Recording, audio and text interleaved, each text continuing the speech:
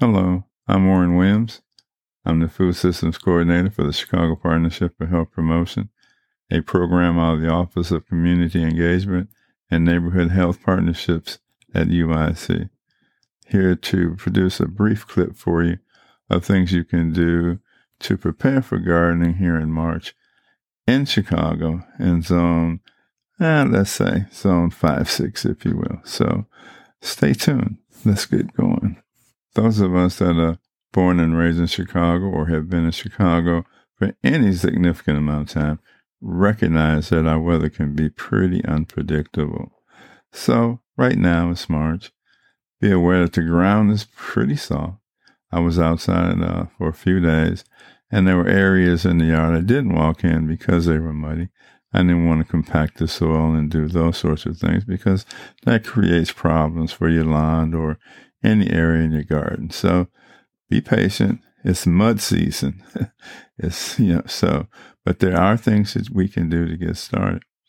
So one thing we can do is begin our seeds indoors. So some people say the last frost date for our zone or in our area is on average April the 15th, but I'll say that for our working purposes that our last frost date is April the 30th.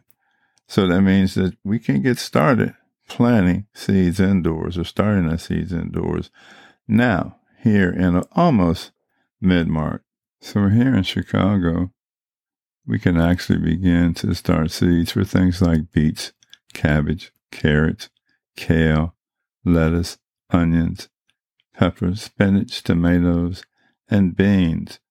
Be aware that some of those things are warmer weather crops, and we will put them out later on in the season. But our cool weather crops, again, like beets, cabbage, kale, lettuces, green leafy vegetables in general, onions, and beans, and peas can be transplanted earlier in the season. So be aware of that. We're going to hold off a while on our warm weather crops, even though we're going to start them indoors, like squash, peppers, tomato, eggplant, and those sorts of things.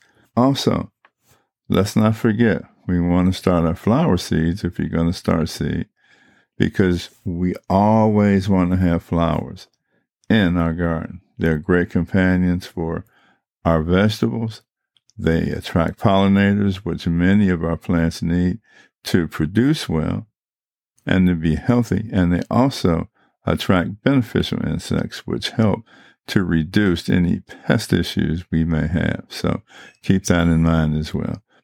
So that's pretty much our list that you can get started with this time of year. And we'll add more to that in subsequent podcasts about what you can start in April and what you can start to sow directly outdoors in the next few weeks as well. So stay tuned for that. So using our April 30th last frost date for the city of Chicago and the surrounding area, let's think for a minute. Know that we can begin to start kale. We can begin to start lettuce. And let me correct myself a bit here as well, too. I said beets, but beets, pretty much we can get going here in the next 3 or 4 weeks because they germinate and start to grow well, even in cool soil. So you can hold off on starting beets indoors and start them earlier in the season outdoors. But also, some things you might want to think about, and that you can also grow outdoors, in fact, are peas and radishes, and those things start to produce pretty quickly, and they do well in colder soils. So if you like Swiss chard, I would think about starting those seeds now. And also, herbs are a good thing to get going too, because they actually take a while to germinate and to mature. So we can get those started pretty much now so that they can be transplanted toward the end of May and the beginning of June. And they'll be mature and will have germinated and matured by the time the weather begins to warm up. So again, just a little review. Your planning calendar just tells you a bit about what to do in terms of getting started with your garden. So again, the frost dates kind of indicate the best planting dates based on your average frost dates. And like I said, for our purposes, our last frost date is going to be the 30th of April. And it also gives us a little wiggle room if we start to do our seeds indoors now. And so you have a week or two after April the 30th to get things into the ground. So think about that as well. But it's time to get started. And so to get started, why don't you head to your favorite search engine and put in things like indoor seed starts or how to start seed indoors for vegetables. And you'll get a wealth of information about how to do that. There's ways to do it where you have to maybe purchase seed trays and that kind of stuff. But there's plenty of stuff online about how to use egg cartons and other containers to get started. So take a look for that and go ahead and get started.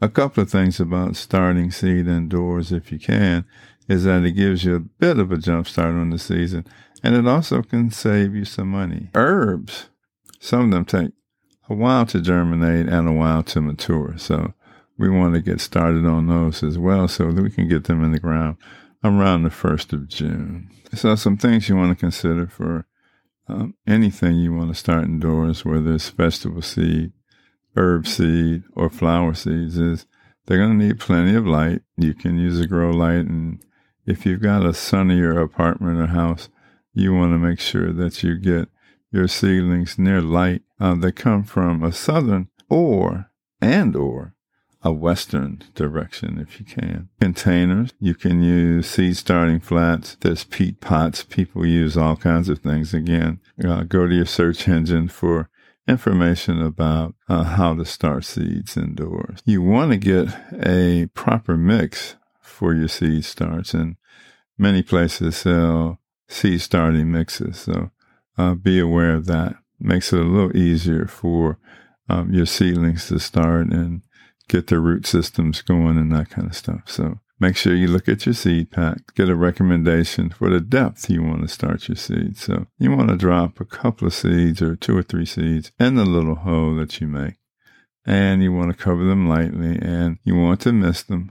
You need a spray bottle because your seedlings are delicate and you can harm them or in fact destroy them by pouring water on them. So find some place to get yourself a spray bottle and get ready to keep your seedlings moist. You want to consider fertilizing your seedlings once they really, you want to begin to consider fertilizing your seedlings once they sprout their true leaves. But you do not want to use full strength fertilizers to do that. So you want to just use a diluted version of fertilizer, and we recommend an organic liquid fertilizer for that particular period if you can find it. So that will help your seedlings get started and become sturdy for the season. Once your seeds come up, you want to thin them and pull out the ones that are weaker or showing immature growth patterns. That allows for the strong one to retain the nutrients and set their roots as well. So remember to do that. Some things are going to take a while, like herb plants and tomatoes and those sorts of things. So even once you start them, you may want to repot them into a pot before you're setting them out as the weather gets warm. The other thing you want to remember is you have to harden off your seedlings. So again, the quickest way to do that is to go to your favorite search engine and type in how to harden off your seedlings before planting, or hardening seedlings, or something like that. Just use those words and that'll get you started. Once your seedlings have been hardened, you're ready to transplant. So remember your seasons before doing that. Warm weather crop, cool weather crop. Of course, you're going to start with your cool weather crop. And toward the end of May and the 1st of June, that's when you start to transplant your warm weather crop. Kind of going back to your herbs, some of the things to consider are basil.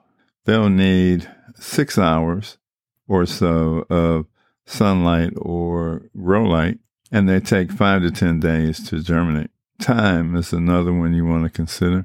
Again, they need about 6 hours of light, sunlight, or grow light. They take 10 to 15 days to germinate. You want oregano. They take 7 to 14 days to germinate. And again, they need about 6 hours of light. Sage takes about 10 to 20 days to germinate. And again, they need 6 hours of light. Chives maybe a little less light, but they say 4 to 6 hours, but let's err on the side of 6 hours. They also take 10 to 20 days to germinate. Parsley is another good herb to start indoors. Again, 6 hours of light. And parsley takes a while to germinate. It could take as long as 28 days. So, yeah, let's go ahead and get those things started. Let me remind you that we're not opposed to any style of gardening you want to do, but our focus here at CPHP is container gardening, and that means pretty much growing most of your stuff, if not all of your stuff, in containers.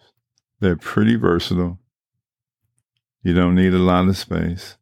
You can adapt your space needs to accommodate your containers. So if you have a little room, you can have a few containers.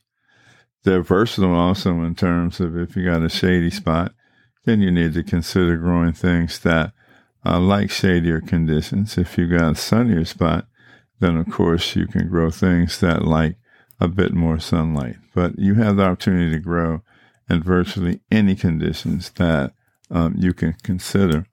Or there's opportunities to garden using containers. And again, another good thing about them is if you have something growing that needs more light or less light, you can pick them up and move them to the appropriate part of your garden so that they have the right light environment to grow in.